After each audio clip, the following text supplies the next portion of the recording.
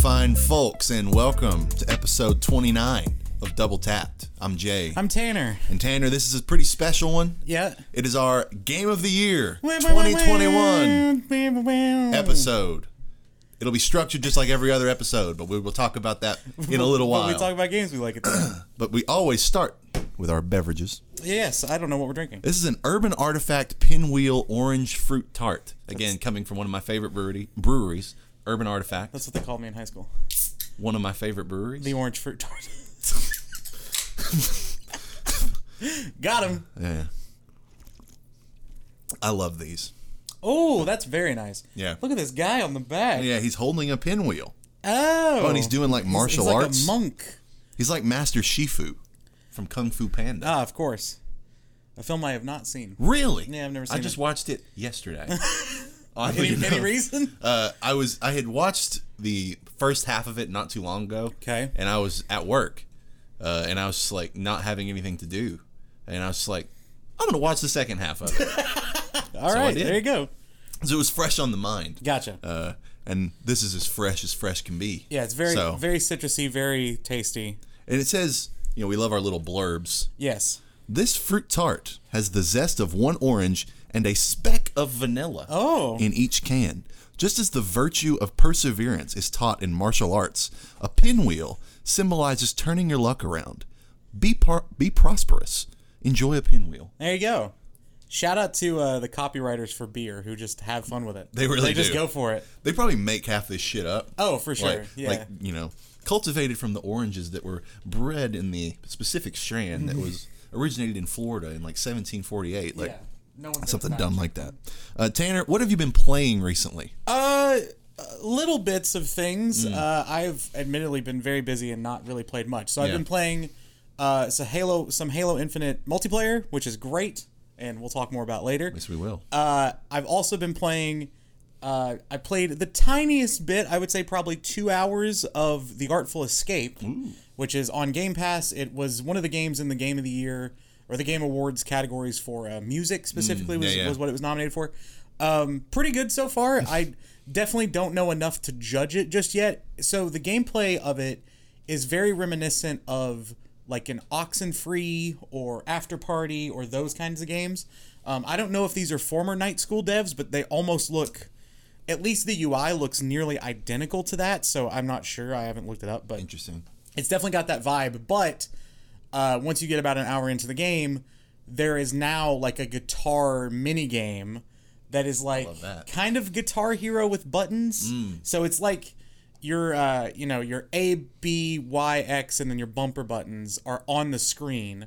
And they kind of light up when you need to play the guitar stuff. So you're really just sitting there jamming out on the solo. It's pretty fun. I like it so far. It's getting to an interesting point with the story where I don't know. I kind of don't want it to go too far outside of its scope because it's kind of getting a little surrealist. And I either want it to go full crazy or stay kind of where it's at now, but I don't know exactly where it's going to end up. So I'll report back once I've played more. But it's a good little relaxing thing. Fair enough. What have you been playing? Well, interesting thing. I had the coronavirus. Oh yeah, you did. That's right. Yeah. For what it's worth, public service announcement. I'm a triple vaxxed person. Yes. Yeah. I still got it. It was not bad for me. I had one day where I kind of felt like shit. Yeah. Had like flu-like symptoms. It was just like, I'm just gonna sit by my space heater and just chill out.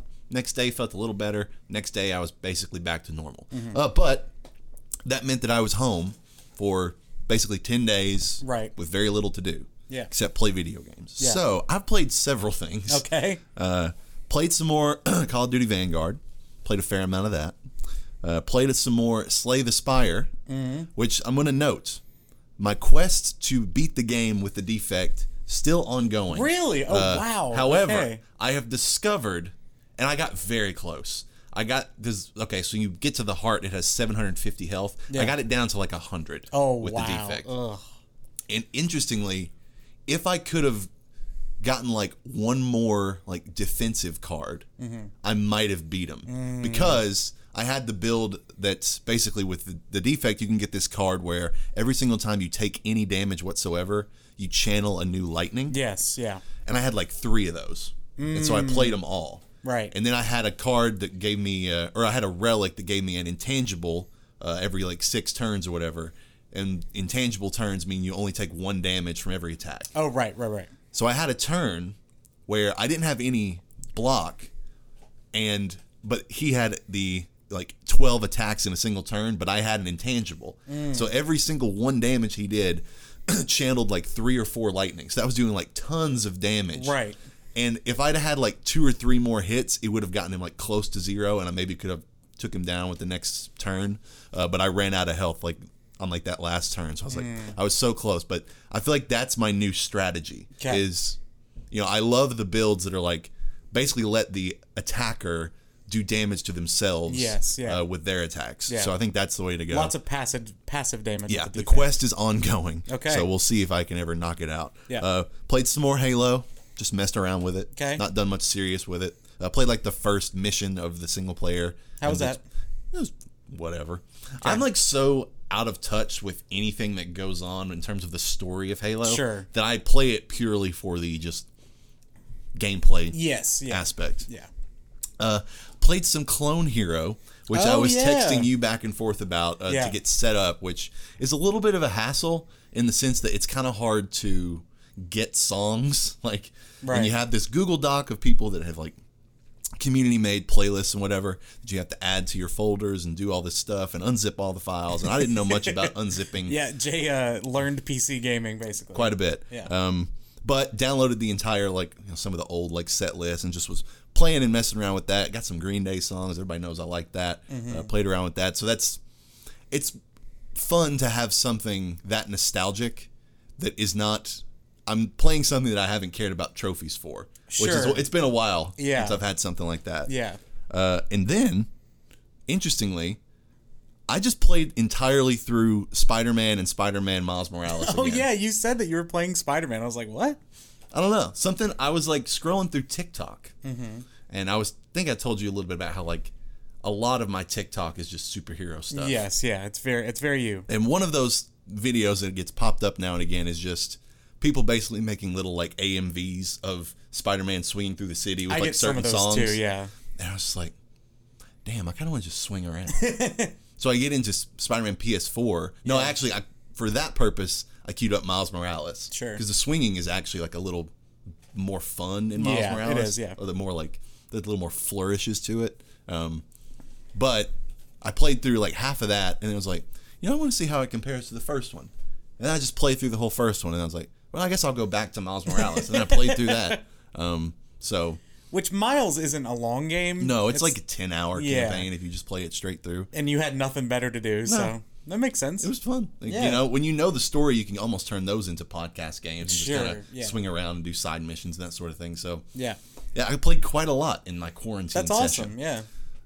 But on to the news, of which there are several very large stories that we need to break down. The first and most obvious of which, Microsoft has acquired Activision Blizzard. This will take full effect at the end of fiscal year 2023, which means it's the fiscal year that ends in 2023 for them. So it'll probably be summer of next year. Okay. But obviously, everything is just ongoing now in the process of this switchover. So yeah. Tanner, what was your immediate take on this? Just utter shock, I think, originally, because this is one of those, it's almost like a pipe dream kind of thing. Sure, Xbox bought Bethesda, and that was huge. And that was oh my God, this is probably the biggest games acquisition we've seen, at least in the modern era. And then this happened and just dwarfed everything. Yeah. I mean, how much did they buy them for? Was it 70 billion? Something like that, yeah. I think it was a hair under 70 billion. Because Disney bought Lucasfilm for 8 billion, and everyone, I don't know if those numbers are right, but it was a lot smaller. And I remember then that was this is planets colliding. Sure. And this is a media deal much larger than that. And it's equally as large as Disney buying Fox, basically. This is absolutely incredible that it even happens. Big money making business moves is always going to have a little bit of okay, whatever, it's just rich get richer kind of thing. But the fact that this happened is kind of wild. I wonder how much of this was caused by Activision's woes legally lately, and them maybe saying, I wonder if the idea of maybe we could sell I wonder who approached who here. Yeah. Because you could picture a company like Microsoft, kind of poaching them at a low moment. Yes, yeah. Or Activision going, okay, we need a fresh reset. Our PR is terrible. Yeah. We need to seek out buyers, and then comes Microsoft. Like, it's interesting to see how much money Microsoft has put into acquiring things in the last year. Yeah. Because, I don't know what the Bethesda money was off the top of my head, but they obviously have a bigger war chest than Sony, because Microsoft as a company is a much larger company. Yeah. So seeing them flex that is super fascinating, and my initial reaction was, okay, what goes exclusive? Yeah. And we've had a little bit of clarification on that since it initially happened. That's a follow-up story. We'll talk a little bit more about that. But yeah, overall, I was just absolutely floored and honestly surprised that something this massive happened. Yeah, and it's easy to get lost in the, perspective of, okay, it's PlayStation versus Xbox, and you're not really thinking about that it's Sony versus Microsoft. Sure. And Microsoft financially is really just on another level. Yes, so totally. It sort of boggles the mind at first, so you're like, Xbox has enough money to buy Activision? No, Microsoft does. Right. And they have more. Like this was like that would have cost Sony almost all the cash that they literally had. Right. Versus, Microsoft having just, other degrees of cash that they could access. Sure. And I think there are a couple of logical questions outside of just the, exclusivity stuff that are worth addressing. Okay. My first one is it necessary for PlayStation to make some sort of counter move? Yeah, I've been thinking about this. I don't think so. I don't really either. I think, a lot of us, we had this conversation immediately after it happened of, all right, well, who could Sony buy that would rival this? Mm-hmm. Because it's a knee-jerk thing of like, Microsoft buys Activision, well, Sony needs to buy X, right? But Sony's doing fine. And, PlayStation is, quote-unquote, winning, if you care about that. Yeah. I don't. But I also think that, they've come out and said that they're going to work with Sony on keeping certain Activision titles there.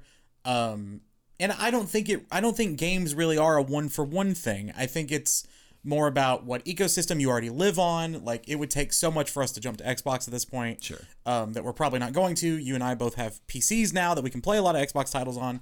And Game Pass and all of that is great. But, so I guess we are in the Xbox ecosystem to a degree, but we're still more faithful to PlayStation. If there is a major game that's not on Game Pass that we need to buy somewhere, we're both going to buy it on PlayStation. But I understand that for some people, this could be the move that swings them, especially if, you're a legacy like Crash or Spyro fan, and you think there might be another one of those games in the works, you're going to go Xbox. Because that would be the level of game I think stays exclusive. Sure.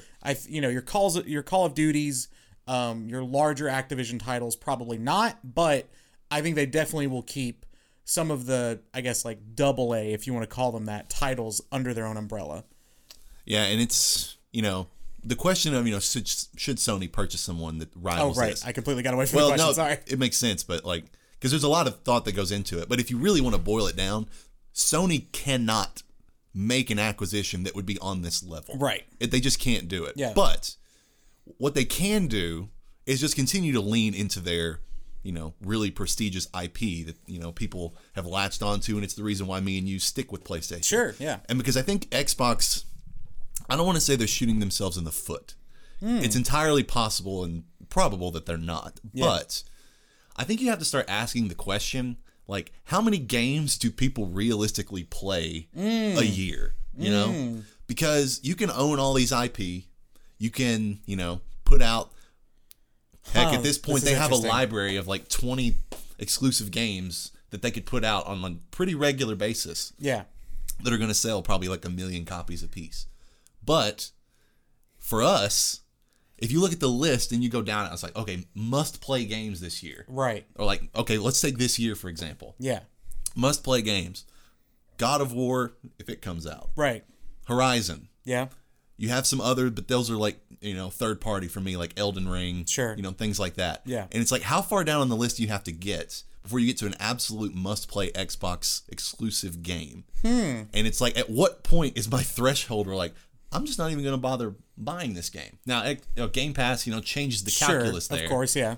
But even then, like, in terms of my actual time playing these games, I might add a game to my library on Game Pass. That doesn't mean I'm going to play it or play it that much. Yeah. Whereas I can guarantee that I'm going to spend 40 or 50 hours in Horizon and 50 or 60 hours in God of War and whatever. Like my internal investment is with these Sony games, and I think it's less about like volume at this point than it is about quality, and it's sort of been known for a while. I think that's why PlayStation has beaten Xbox up to this point. But it seems like Xbox is leaning into, well, only up to a certain point is it quality over quantity. And if we get such a huge library, we'll just drown you in all this. But by virtue of owning a bunch of things, must play things will come out under our umbrella. Yeah, eventually. Yes. And hopefully they can, up the quality of a few of these franchises that they've acquired, but that's to be determined. Yeah, I think the most exciting thing about this, if we're looking at it from a purely positive standpoint, because it's very easy to get cynical about big company buys big company, is that hopefully the change of leadership at Activision will be better for everyone who works there. Absolutely. It has already come out that Bobby Kotick, who is the much maligned CEO of Activision, is going to be stepping down after this merger is over. Now, he'll probably either get a great golden parachute or he'll be on the board because that's how all this shit works. But, he is not going to be head of Activision anymore. And so hopefully that will signify a culture change that will make not only the games better, but also the lives of the people making the games better. For sure. I was just thinking as you were talking, is this, granted, scale-wise, this is one of the biggest acquisitions Microsoft could have done. I think it's probably the biggest. I mean, barring something stupid like Nintendo. Sure. But, Is it the least interesting, though? Well, would it be more interesting to buy someone like a Take-Two? Oh, yeah. Or, yes. Maybe not EA, because EA and Activision are kind of on the same level. So it's like, I think EA and like Ubisoft would have been the ones that are like, they could have done this, and that would have been like a big wow moment. Yes. But I still feel like from a name brand recognition, Activision was about as big as they could have gone. But now from the game development, not really. Outside of Call of Duty. Yeah. What is the next marquee franchise for Activision? Oh, well, Overwatch, I guess, since Blizzard is under that umbrella. Sure. Yeah, I forget about Blizzard. I guess all of Blizzard's stuff. Wow. But those have such specific audiences already. Yeah. It's hard to say. And it would be obviously very bold of them.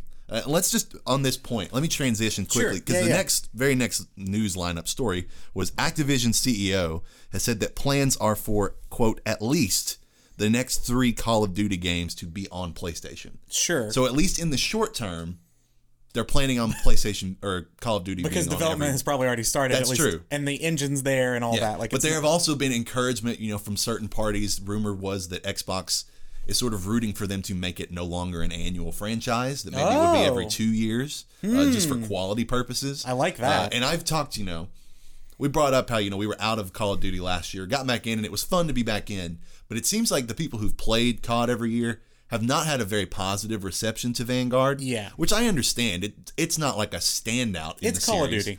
I really like the maps. That would be like my biggest praise for it. Yeah, the maps are fun. But outside of that, it's just run-of-the-mill COD. It doesn't do anything particularly special. Yeah. So I would be behind the idea of it being like a semi-annual, going to like the new Assassin's Creed formula. Totally. But let's say they take it in 3 years and make it exclusive. Call of Duty becomes exclusively an Xbox franchise. Right. Does Sony counter, maybe not with an acquisition, but either a new IP or a resurrection of an old IP? Bring back Killzone? Killzone, Resistance, yeah. They have some of these in the bag that they could bring back and try to make them legit shooters. Sure. That are on that level. Do I think they'll sell on that level? No. But maybe in terms of like quality, like you can make I think Resistance would be the more fun one. Sure. Make it almost like a multiplayer Fallout, but of like a more higher shooter fidelity. Yeah. Yeah, I could see them doing something like that. I could too. That makes a lot of sense. Or the other option is, of course, Sony has not been shy about putting money behind Call of Duty, having, the new Call of Duty trailer at E3 every year, and you always have at the end of Call of Duty ads the play first on PlayStation, like those kinds of things. And there's money behind those deals, obviously. Yeah. I wonder if they just shift that to Battlefield and go, you know what, Battlefield is going to be, I don't know that that's the right move. It's dangerous after these last few. But I could see, big corporate people, which Sony has been good about not being the corporate, or as corporate as they could be. Yeah. But I could see the big corporate people going like, well, we can't do Call of Duty anymore. Battlefield? And, that just kind of happens. But I think, again, they're very smart about, in ways, they're very smart about what they fully endorse as like a PlayStation thing. You really don't see the PlayStation seal of approval, at least like nationally. Yeah. Unless it's a God of War or, even if it's Call of Duty or, your big tentpole franchises or really awesome like standalone IP. Yeah. So hopefully they wouldn't do that unless the next Battlefield is going to be amazing. I don't know. But, maybe it's more of a Respawn thing where they keep funding whatever Respawn keeps making because they're killing it. We'll come back to that too. There's a story about that. Yes, there is. So yeah, I'll be curious to see what the next 2 or 3 years look like with the shooter landscape. Yeah. And I want to make one last point on the acquisition front because I brought this up in our like text group immediately in the wake because we were like, at that point we were pondering the question like, okay, who's Sony's best target? Yeah. My point was Epic.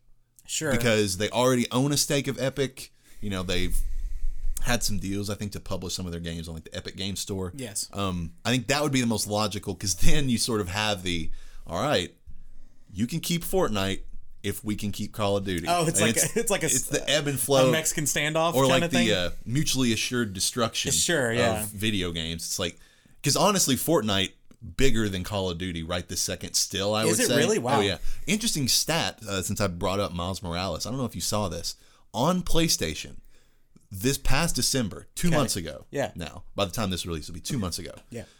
Miles Morales outsold Call of Duty. Whoa. Which is like and that's a game that's over a year old at that point. Yeah. And Call of Duty typically, dominates, the holiday sales charts, but with still a lot of people getting PS5s. Sure, Christmas gifts for 14-year-olds. And it's a Christmassy game. Yep.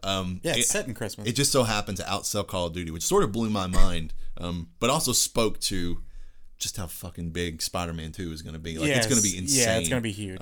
Especially after No Way Home. Like, the fervor for Spider-Man. That's honestly one of those things that as long as they have that, they have an IP that people are going to buy PlayStations just to play. Yes, totally. And a couple of others. But further to this point, and we might have something about. Do you have anything about God of War PC?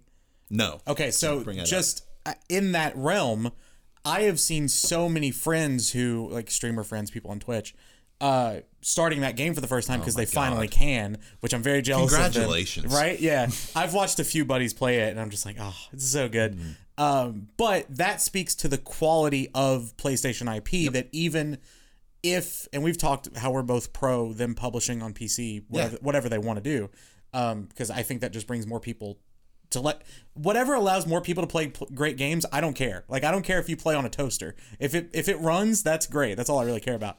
So the fact that they not only have all of their draws to their console, but if need be can start publishing elsewhere is going to be a really good thing for them. And I think both of these mega corporations are fine financially. I don't think we need to worry about it. But, Microsoft is taking a lot of big swings lately. And I think this whole purchase of Bethesda, it's indicative of a new sort of culture there and how much money they're putting into Game Pass. Yeah, for sure. On to the next story. Yeah. When you brought it up, 3 separate Star Wars games are in development at Respawn Entertainment. An XCOM-style strategy game, a first-person shooter, and a sequel to Jedi Fallen Order. Now, Tanner, if we had to power rank these, I already know both of us are the least excited about the XCOM game. That's third. I think we're arguably probably the most excited about Jedi Fallen Order sequel. Yeah. Because that game, for a first time, like for a new IP, or not a new IP, but, a new venture into a classic. Sort of. You could argue the semantics there. Yeah. It was a really great game for like the first game in a series like that. So I can imagine like a pretty big leap from 1 to 2, especially if they bring in some more like, if you've played that game, it doesn't do much with recognizable Star Wars characters. Which is smart. Except for one thing. Yes. Which play the game if you haven't. It's great. But I want them to bring in some more like classic characters. I think now that you've set up that universe and set up that gameplay style, you can. Yeah. I would hope with 2, I think they were in a really interesting in-between moment where they didn't know exactly how Soulsy they wanted to go, because that game does, I know a lot of games compared to Souls games, but that one really does. I hope they just lean in and give us more boss fights. Yeah, me too. Because that was where that game really shined for me, were those either the big, like, sort of, I don't want to, like the boulder run sort of set pieces, like those kinds of things, or the big boss fights. So just cranking the scale of that up and just focusing on those moments would be incredible. Yeah. And then I'm really curious about what a first-person shooter, assuming that it's not, you know, like a big, massive, like multiplayer, like a Star Wars Battlefront. If it's a single-player adventure, like first-person shooter game, I'm like, where would it be set? Like, who are you playing as? Like, it would be really interesting to know, because, like, I don't think you play as, like, a Han-type character. Yeah, but I don't know if you can make a compelling game like this playing as, like, a Stormtrooper. I would be kind of intrigued to see what Respawn does with you playing as a Stormtrooper. That would be kind of cool. Make it like Spec Ops: The Line. Oh, that's But you're good. A Stormtrooper, and you're like, how loyal am I to the Empire? Like, yeah. You know? Oh, that's a fun idea. That's actually, yeah. I mean, we know that Respawn can make great shooters. Sure. So I'm not worried about the gameplay at all. And I like a lot of the sort of world building they do in like an Apex. I'm not sure exactly how many teams Respawn has. Obviously they have a lot. Plenty. Unnecessarily many, it seems. But. Yeah, but I mean they crank out the quality. Yeah. But I know a lot of people love the Titanfall 2 campaign. Like, they obviously shown they can do really good shooter world building and shooter storytelling. So I'm really pumped for that. And then the XCOM thing is not either of our things, but excited for the people who like that kind of thing. Good for those whose boats it floats, you know? Nice. That was a really weird way to twist that. Good for those whose boats it floats. I kind of liked it. Oh, goodness. And I'm just going to go ahead and say one last story that you don't give a single shit about, but I kind of do. Cool. Crysis 4 is happening.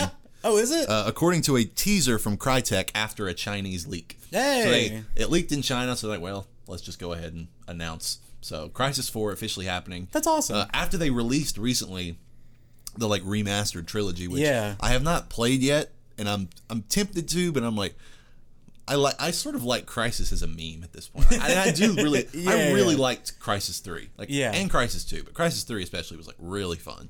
I wish that it were bigger from a multiplayer perspective, because the gameplay of it is underrated in the realm of first-person shooters. Okay. The stealth and like the bow that they introduced in 3 were like really fun.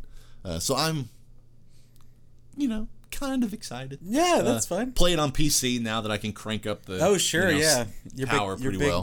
Beefy graphics card can handle it. I don't know, but I don't know if it can handle Crysis. I know Crysis notorious. Can it run Crysis 2 was the thing back in like 2012. All right, and that is it for the news. Okay. So we're on to the big topic. Yeah. Which is Game of the Year 2021. Right. So you've structured yours interestingly. I have. And I've structured mine a little more traditionally. Sure. So how do you want to do it? Do you want to share yours? Do we want to go back and forth? How do we want to do this? I think it might be best if we I do all of mine, and then you do. Maybe we save our Game of the Years. Okay, sure. Respectively. Yeah. Okay. And then at that point we can sort of jointly or go back and forth cool. with that. But leading up, we'll do all of our like understudies. Okay. Individually. So I'll go first in that regard. Like you said, I have structured mine interestingly, in the sense that, and we acknowledge this sort of going in, like, neither of us think we played like a ton of games this year. Yeah. From 2021. Yeah, and my point was that I think I played a few games a whole lot. Like, I put a lot of hours into several games. Yeah, same here. And then played, a few sort of oddball choices. So I have mine broken up into 3 categories. Okay. Games that deserve shout-outs from me. Yeah. Games that would be contenders if they came out this year. Okay. And then the actual contenders. Right. So going from bottom up in that regard, games that deserve shout-outs from me. Marvel's Guardians of the Galaxy. Oh, wow, okay. I had not gotten to play this game too much more, but I appreciate the style and I appreciate the musical choices. The gameplay is the only thing that I'm like, it's good, I just don't know if I personally love it. So, like, I'm appreciative of the game and that it exists, but I've just not typically called back to it to play it. I kind of wish it were, I don't want to say I wish it were more of like a Telltale situation where like it was all narrative choices. Sure. I wish it were just a little less tactical and a little more like straightforward third-person shooter. Yeah, that makes sense. I will get back and play more of it eventually, but I felt bad not shouting it out because I was like the first like few hours were like really cool and I was really into it. The next one, and this is the one that I thought might catch you off guard a little bit. Okay. Forza Horizon 5. Oh, okay. Which I actually forgot to mention up top. I have played a little bit of recently. Nice. Game is like stupid gorgeous. Like, it was one of the games I was like, okay, what game do I need to download from Game Pass to sort of test my PC and like what it can do? Yeah. And that was one of the first ones. The opening to that game is awesome. Oh, nice. Like, it is awesome. I mean, do you know, have you touched it at all? No, it's in my list to play. So the intro is like, you're coming in on a plane and like the Horizon Festival is set in Mexico. Mm-hmm. So you're coming in on a plane and there are like 3 cars that are getting just dropped out of this plane. And they're very different cars. Like one of them is some sort of like Jeep, sort of big like SUV, like off-road vehicle type. Yeah. Another one is a sort of dirt track race car. And then the third is a Corvette. So it's like, and as Kentucky boys were the home of the Corvette Museum. Sure, yeah. Out in Bowling Green. Yep. We kind of like, at least I like Corvettes. No, Corvette's cool. But it's like, okay, it drops a car, and it's like, oh, you have like, this objective, like drive to this place with this car. And you're like driving through the jungle with this like off-road car. And then you're driving on dirt and across these tracks with this off-road car. And then it's like, all right, in comes the Corvette. And it's like, arrive at the festival. Mm-hmm. And you're just like, and you're racing the airplane. Oh, that's awesome. Well, at least with that one. It's like, we'll see it, like, who can get there first. And, like, you see the airplane and, like, pilots out there don't drive the way the airplane drives in this game. So it's like going through these hills, like, cutting and turning. And I'm just like, Jesus, like, it's going to crash. But, no, the intro to that game is super cool. And then it obviously just, like, unleashes you to kind of, like, you get to the Horizon Festival, you pick one of those 3 cars to be, like, your starter car. And I picked the Corvette. Yeah. And then it's like, hey, I've got this girl over here who wants to give you this mission to come be like a storm chaser, but for like a dust storm. Okay, yeah. And then I don't remember the other mission, but I was like, oh, I'm going to go do that. But so it gives you like options when you drop in there. Right. And it's really at that point, like the world is your oyster, drive around, do whatever you want. Which for a racing game, I don't like games that are just sim racers, all you do is race. I like the games where you can explore and just drive for fun. So yeah, I really enjoyed my time so far with Forza, and I'm going to keep playing it quite a bit. Nice. And then Vanguard. Not a legitimate contender for my game of the year, but I've played so much of it just because I love Call of Duty that I would be remiss to not talk about it. And like I said up top, it's not, the best Call of Duty. It's just the Call of Duty that for us, or at least for me, was a breath of fresh air having not played it for a year or 2. So I enjoy certain aspects of it a lot, and there are certain aspects of it that I really couldn't care about at all. Like I don't like how much they integrate like your like character choice like in multiplayer. Like, oh, you've got these different like avatars, and then each one like has a favorite gun, and you get double XP. And right, yeah. I don't like the way this dude looks, but I like his gun, so I have to be this guy to get double XP with this gun. Yeah, that's silly. I don't like that. Whatever, but I really like. I'll say this: the unrestricted create a class in this game. There's not like a maximum number of attachments you can have on a gun, right? Which that always annoyed me in the older games. Yeah. It's like you can only have the pick 10 system, which I think they introduced in like Black Ops 2 or like somewhere around there, where it's like you get 10 things every class. Yeah. I'm like, that's cool, but it's restrictive and it's kind of not fun. Sure, yeah. I kind of just want to go balls to the wall with all of my classes. Yeah, give me everything. And I respect that Vanguard lets you do that. Yeah. And then, like I said, the maps on Vanguard are genuinely like the best since like, I don't know, probably at least in like the last 5 iterations of the game. Mm-hmm. You'd have to go back to like one of the Black Ops for me to like the maps as much as this one. Yeah. So solid entry. Was good to get back in the ecosystem. To be determined, how we, at this point I'm more comfortable gauging how I'm going to play Call of Duty every year. Like, I don't feel compelled to play it every year anymore. Right. But if one looks like it's going to be good, then I'm like, okay, I'll give it a shot. That's totally fair. And then, games that would be contenders if they came out this year. Okay, can I have another beer, please? Of course. Thanks. Celeste. Yeah. Yay. Had to be on there. Was just an excellent little game.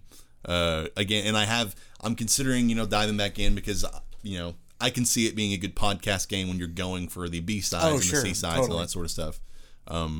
Curious to get to the heart of that stupid mountain because the lady won't let me in. You're not ready for this yet. It's like the person guarding the cave to get to Mewtwo and Fire Red.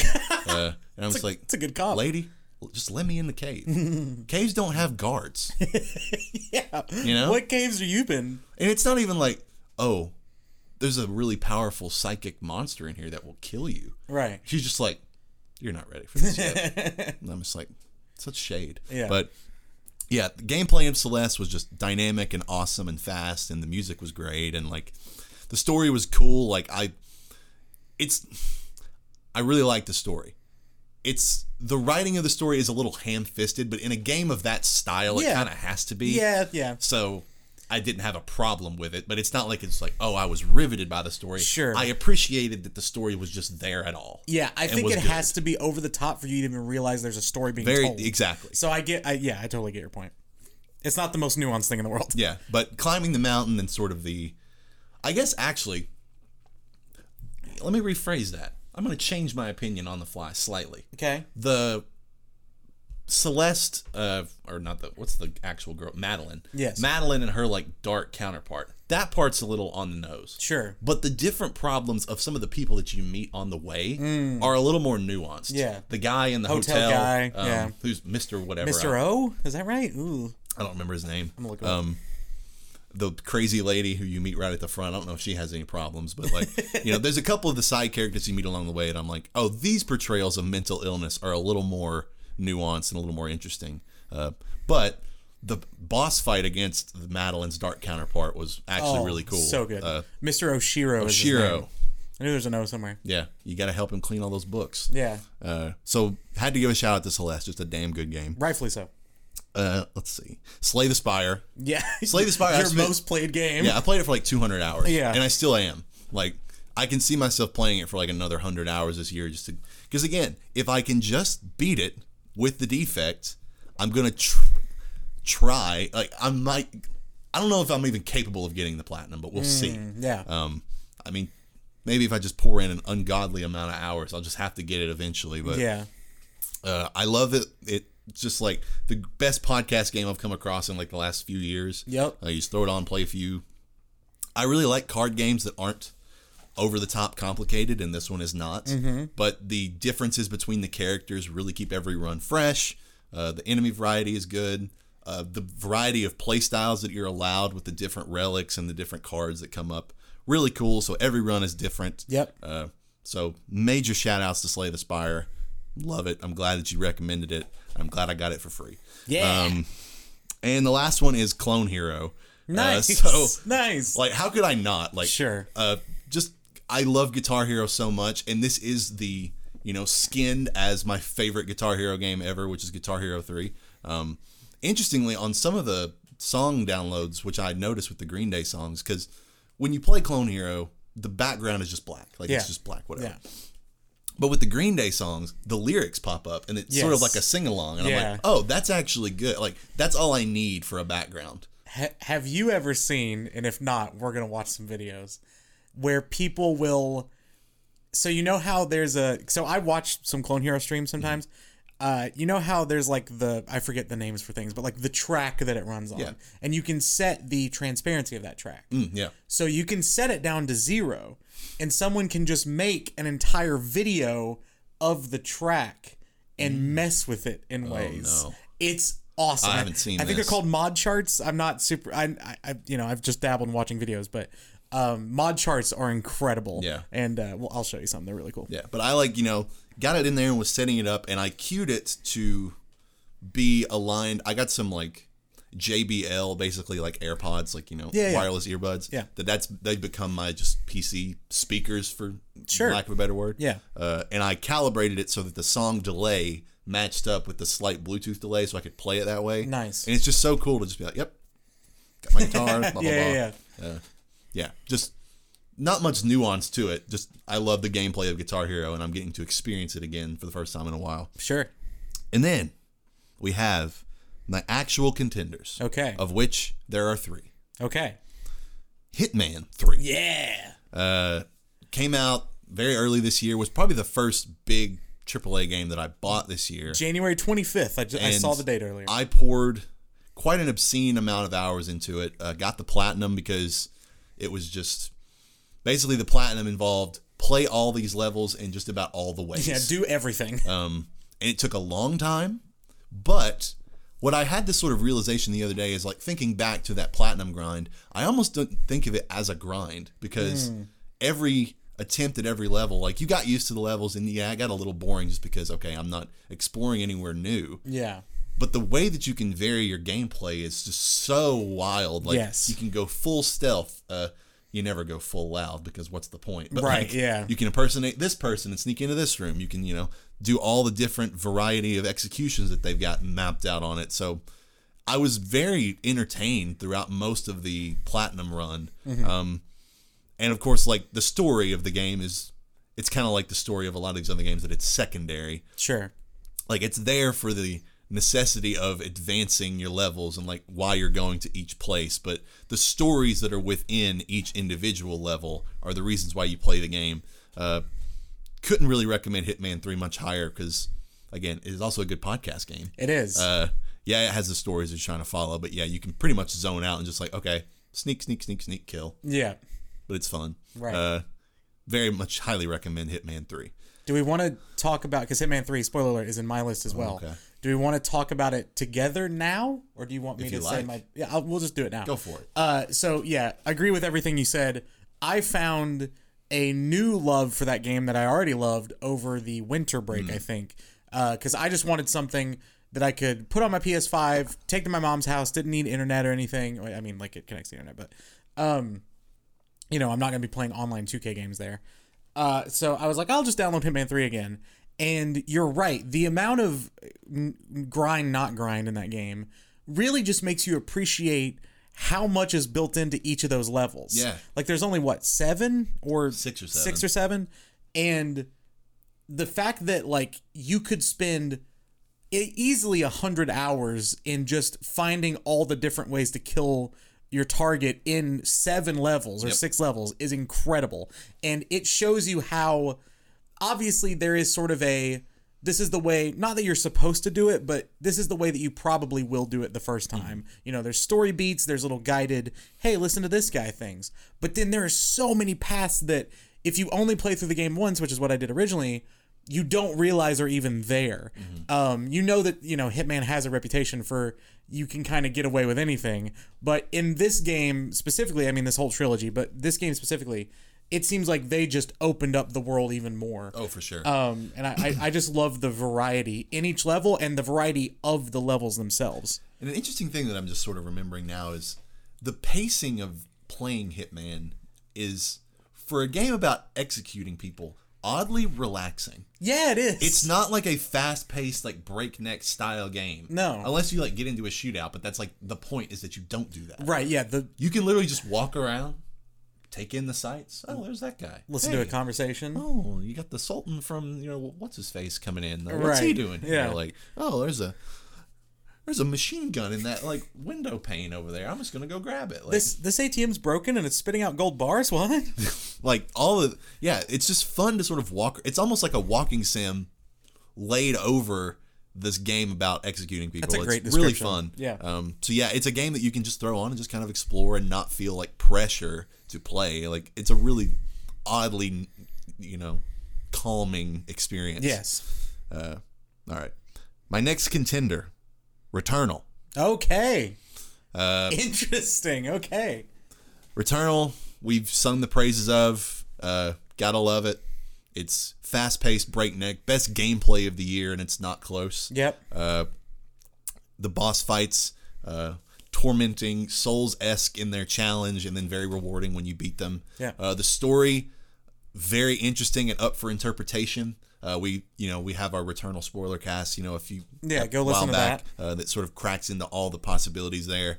But just, I love Returnal. I love the setting. I love Celine and her like sort of plight and the situation that she gets herself into, and how she eventually, debatably, gets out of it. Right. Yeah.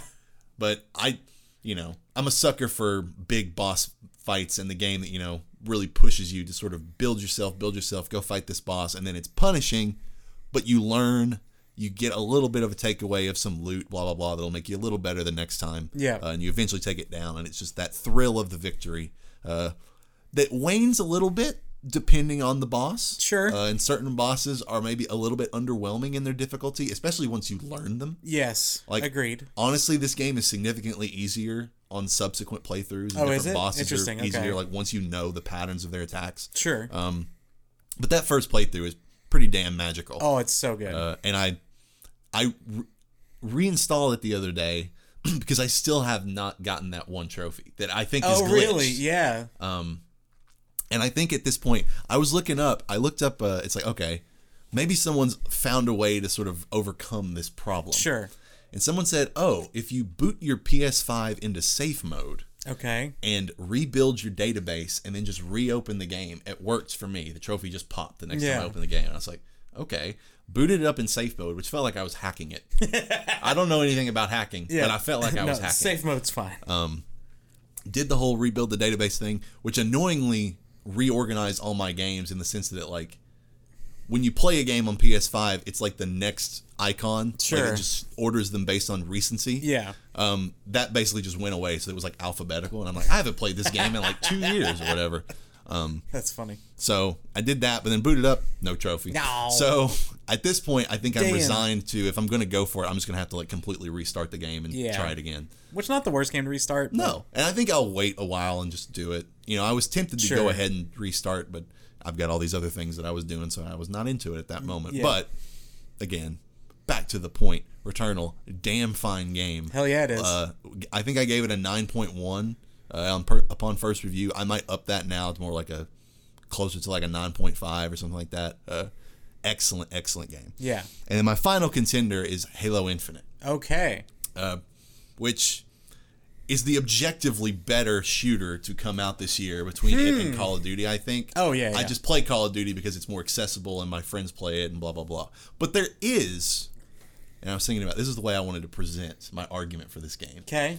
There is an alternate universe out there. All right. Where you and I and our friends are Xbox people. Yes. And we played the ever-loving shit out of Halo Infinite this year. Yeah. Like, because it's that level of quality of game. Sure. And the only reason that I haven't played it more is that all I can do really is play it by myself, or if we get an occasion to play it, we'll probably do that at some point. Sure. But like, it is not the same social game in our circle. Right. But the gameplay is classically awesome Halo arena-style shooter that is pretty much still unmatched in that regard. Yeah. So I had to give it the shout-out, and it's also one of the first games that I had to... You could argue that it's the reason I bought a PC, was like, I'm seeing people play Halo, and it's just like, damn it, I want to play it. So I was like, I'll drop $1,800 or whatever to play Halo. But honestly, it's reaped a lot more rewards than that. But it was sort of the linchpin, and I'm glad that it's panned out being as good as it is, especially for people who are legacy fans of the series who are just like dying for a return to form. Sure. And it seems like they got it for the most part. Yeah. So major shout outs to Halo. Okay, so you were going to say, so your game of the year is one of the contenders? Yes. Okay, got it. Those are my only 3 games that I was actually had to think about. It was one of them. Right, okay. Well, I'm going to go quickly through mine then. Mine is structured more as a traditional list. Sure. But I will say the first couple are more shout-outy right now, just because simply I haven't played enough of them. One being The Artful Escape. This is kind of a game that I could see myself really loving after I played it. Just a time and place thing. I haven't had a chance to play it. Kind of same with, well, I've not played any Deathloop, but I'm gonna play it eventually. The other shout-out, which I've pretty much finished, but I don't think I've fully finished, Unpacking. I remember you mentioning this game. Yeah, which is on Game Pass. It's about just moving places and unpacking and putting your shit away. It's a very calming, very relaxing kind of game with some really nice, subtle story things that happen that really surprised me, because I thought it was just, this little serene game that people are liking because it's so calm, but there's some layers there that are really interesting. Next up, I only have 5 left because, you only play so many games in a year. NBA 2K22. I had to give it a shout out. It is my most played game of the year. Yeah, it's sort of like my Vanguard. I got to shout it out because I played it a shit ton. Yes, like I don't think this does anything revolutionary from the 2K standpoint. It's very similar to your Call of Duty thing.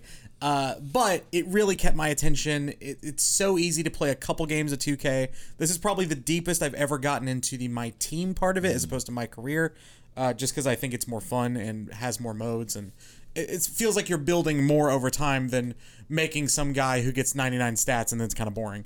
So you're always improving your team, always improving your cards, all that kind of stuff. Really fun. 4 for me is that's where Halo Infinite is for now. I could see myself moving this up if I play the single player and really like it. I'm kind of waiting for the single player as co-op thing that is going to happen eventually, but not quite this moment, because all Halo games I've played, I think we talked about this last week, I've played all Halo campaigns that I've ever played with a person, not just by myself. But the multiplayer has been great. Slayer in this has been amazing. Tactical Slayer, which used to be SWAT. I've just really had a good time with it, and it's so easy to throw on, play a couple of games, and throw on a YouTube video or something, and then you're back out. My number 3 is Hitman 3. Mm-hmm. It is an incredible game. We've talked about it already pretty much at length, so not too much to say there. My number 2 is Returnal. Oh no! Oh man! Yeah, what is it gonna be? I was surprised by this.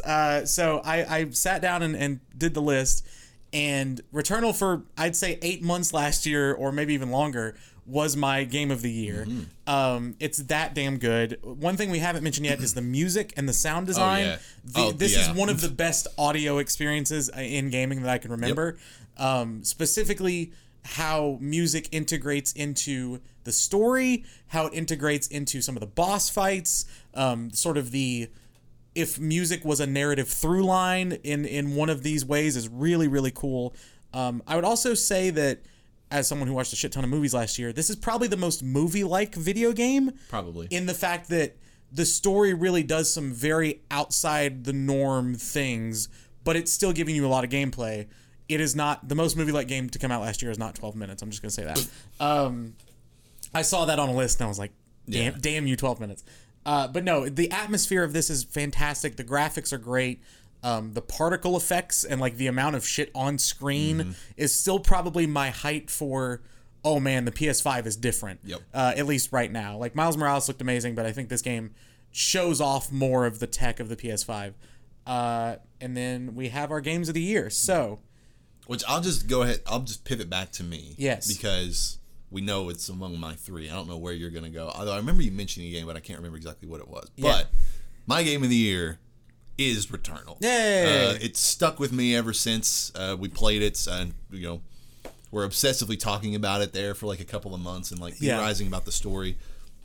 And I just keep going back to how much fun I had during those boss fights. And the absolute, like, I've never really played a true bullet hell game, especially like the 2D, like classic bullet hell. Yeah. So this is the game that I could most, relate to in terms of being a bullet hell game. Yeah. And just the chaos. Yes. Of seeing, these 1,000 orbs on screen, like, and some of them are like tracking you, and some of them are just coming at you in waves, and you're dodging like 3 different types of attacks at the same time. Right. Like, was just so overwhelming, and I was like, I've never played a game quite like this, but I have played games like this in the sense that, I play the Souls games, but those are melee based, and this is just, shooters, but having enemies that are just purely projectile based was such a breath of fresh air. Yeah. They're not just trying to maul you like up close. They're just going to keep their distance, and they're going to do these intricate paths and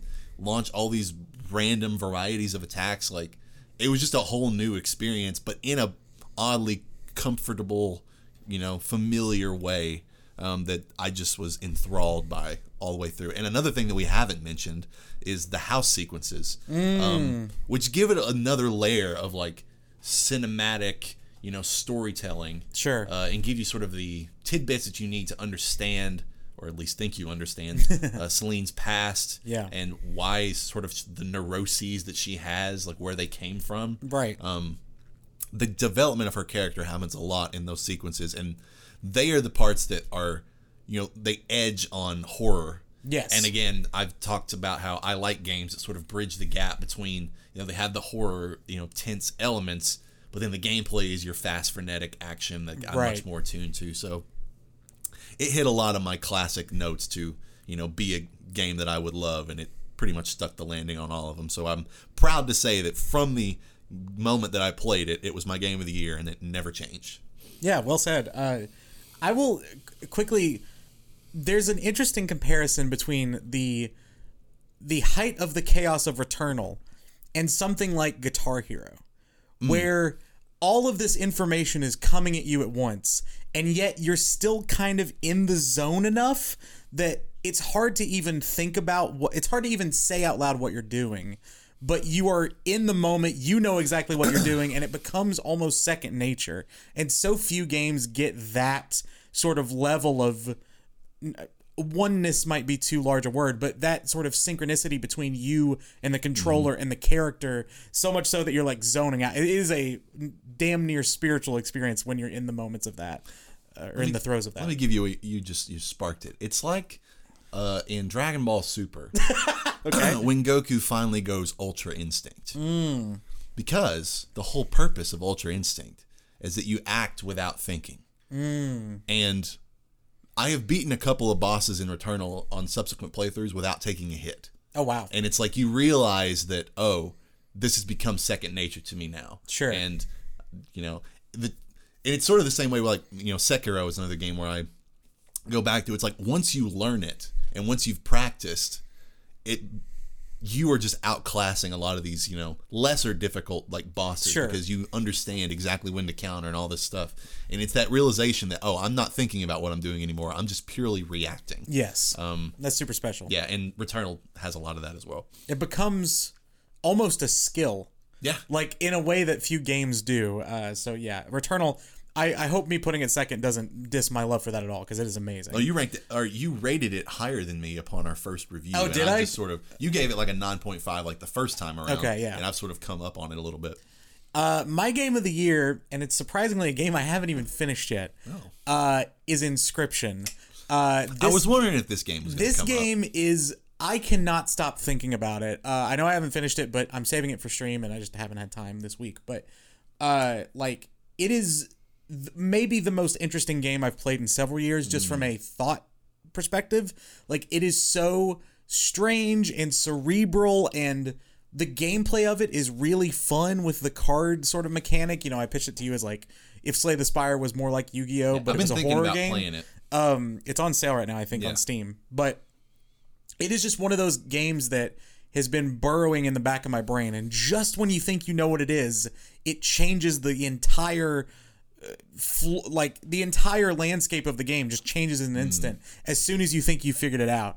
And I'm rating this almost as if I would rate a movie, where Returnal is probably the better game for most people, but Inscryption is the most interesting thing I've played in the past year. And I cannot, like I said, I cannot stop thinking about it.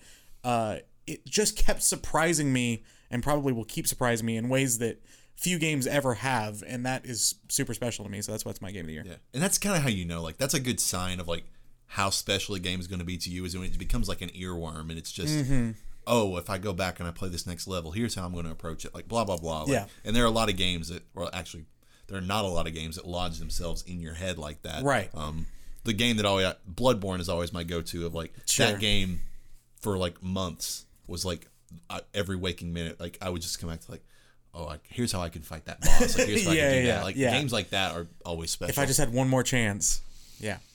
Well, that is it, folks. Hey! Our Game of the Year 2021 discussion. But, Tanner, I'm going to make an official announcement. Okay. I need to add an addendum. Okay. To a podcast that we did, 4 podcasts ago. Okay. Our 25 greatest games of all time, respectively. Oh.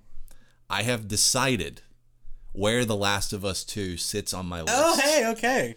It was an honorable mention last time. Yeah, and I did that purely out of deference to it, but I needed to think more about it to decide where it came down. Because here was my struggle. Okay. I wanted to like it as much as the first one. I knew it was going to be great. Yeah. and honestly, I wanted to like it more than the first one. Okay, interesting. Yeah, like it's a sequel. Like it's following up. I already know I'm gonna like it. Like going into the first one, which probably is what made it so great, is I didn't know what I was getting myself into. Sure. And it was so incredible. Yeah, no expectations. The second one, I'm like, I'm expecting it to be great. I just don't know how great. Yeah. And then it obviously was. Mm-hmm. But there's only one thing about it that I can think that I could criticize slightly, and it's more like a personal taste for me. Sure. I do think that it is too long. Okay. A little bit. And like the pacing is not as good as the first one because it does drag a little bit. Sure. That's totally fair. Like the introduction of a certain group of characters near the end of the game feels a little shoehorned in and unnecessary. Okay. Yeah, like there was a spot where the game could have ended and it didn't. Yes. Yeah. Which in a way is good because it's like, oh, more game. Right. It's still great. Yeah. But the first one was tighter, just a little more streamlined. Totally fair. And the nature of the story of this one calls for it to be longer, but that's just sort of a sacrifice they had to make. Like, we have to make a long game to make the story structure of this game work. What we want it to be, yeah.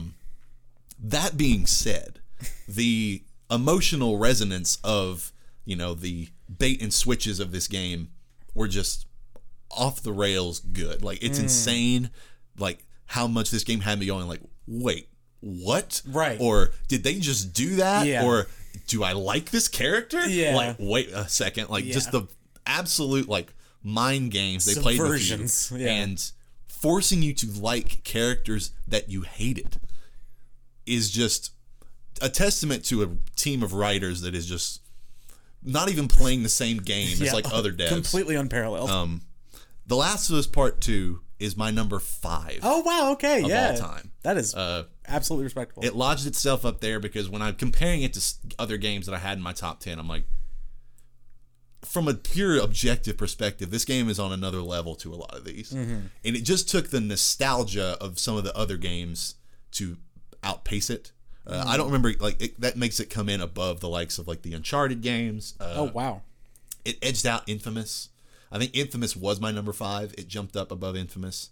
It's still below Bloodborne, God of War, Skyrim, and the first Last of Us. Okay, that's still super fair. Yeah, and those games are, like, absolutely legendary in their own rights for a lot of different reasons. So it's in impeccable company. Yeah. But I just had to I almost didn't want to admit that I didn't like it as much as the first one. But I think objectively, when I think about it, I don't like it quite as much. I mean, but it's like the all first these one's your games favorite are game of all 10s, time. like, yeah, it's still like incredible, and it does things that no other game has done. Yeah, and maybe I'm just not ready for that kind of thing. I'm still a young boy. Like, don't treat me like this, Naughty Dog.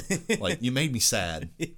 But yeah, the game lights out. So I had to admit that because I had that sort of epiphany this week. Nice. And on that note, Tanner, do you have a recommendation? I do. So I was looking at the games that I've played over the year, and one game came out in 2019, but I just played it for the first time this year. I talked about it a little bit, but it's Lego: A Builder's Journey. Is this the mobile game? This is the iPad game. Yeah. It's so cute. And like it would have been in my honorable mentions, obviously. Sure. It wouldn't have cracked the top 5. But if you just want a very relaxing, serene, adorable little mobile game, you can play it on iPhone, I think. You can play it on iPad. You can play it on PC, I know. It's on Apple Arcade if you have that. It's really cute, and I just really like it, and I think it might be someone's cup of tea out there, so give it a shot. My recommendation: play rhythm guitar games with Guitar Hero controllers and not Rock Band controllers. Okay. Upon return, very specific, to an old school Guitar Hero controller. For reference, when I got Clone Hero, I was like, well, now I got to get a guitar. Yeah. And apparently you can play it with like so many different guitars if you do like install certain drivers and do certain things. Yeah. You can play it with wireless guitars and that sort of thing. But the internet recommended that the easiest to set up would have been an old school one that was USB, because you can just plug it right in, and you might have to do a few things, but other than that, it'll work quickly. Practically plug and play. I didn't have to install anything. It just worked. Oh, wow, nice. Which was great. Yeah.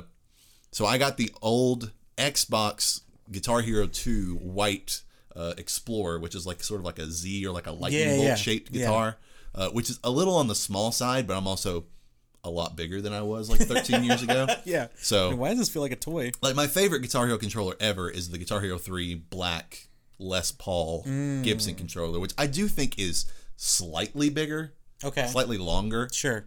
But the tactile feel of this guitar, at least in terms of the buttons and the strum bar, I guess you would call it, are very similar. And my main gripe with Rock Band controllers is I do not like the strum bar. When you strum, it feels soft. Interesting. It's just okay. When you do the rapid stuff, Celeste, yeah, they're like, and you do like the rapid strumming on Rock Band, it just kind of feels like you just. I don't know. I could probably make some like very inappropriate. I knew that's where you were going. Do it. But like with a Guitar Hero controller, it like clicks much more tactilely, and you just like it feels. I like it a lot more. So if you're into visceral experience, if you're into rhythm games, I always recommend that Guitar Hero controllers are superior to Rock Band, even though Rock Band's the guitar is more like realistic feeling. Sure, but it's a video game. Shout out to the Rock Band drum set. Yeah, and that's the only thing when it comes to guitars. Guitar Hero. Any other peripheral, probably Rock Band. I know a lot of podcasters started on Rock Band mics. That was a big thing. Interesting. Because it was one of the like cheapest USB mics at the time, yeah. Well, that is it for us, folks. Hey! We hope you enjoyed. Let us know your 2021 game of the year if you had one. We'd like to explore. I'm always interested. Although it's like, at this point, you can go on Google and pretty much find everyone's opinion. Yeah. But maybe if you have a more off-the-wall pick, we'd like to hear it. We'll be back to you soon, but until then, we're tapping out.